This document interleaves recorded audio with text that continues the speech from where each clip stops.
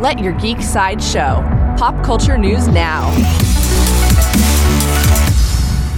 Hi, this is Andrew, and here are your pop culture headlines. Coming soon from Star Trek, Paramount Plus released a first look image at Captain Catherine Janeway in its upcoming all-new animated kids series, Star Trek Prodigy. Kate Mulgrew reprises her role as Janeway, who will serve as the Star Trek Prodigy starship's built-in emergency training hologram. There is no premiere for Star Trek Prodigy at this time. Coming soon from Disney, Disney has released a new poster of Emma Stone as Cruella de Vil. The poster has a half-black and half-white background and shows a fashionably dressed Cruella with a walking stick spread across her shoulders. Cruella premieres in theaters and on Disney Plus Premier Access on May 28th. New from HBO Max. HBO Max released an exclusive clip from Infinity Train Book 4.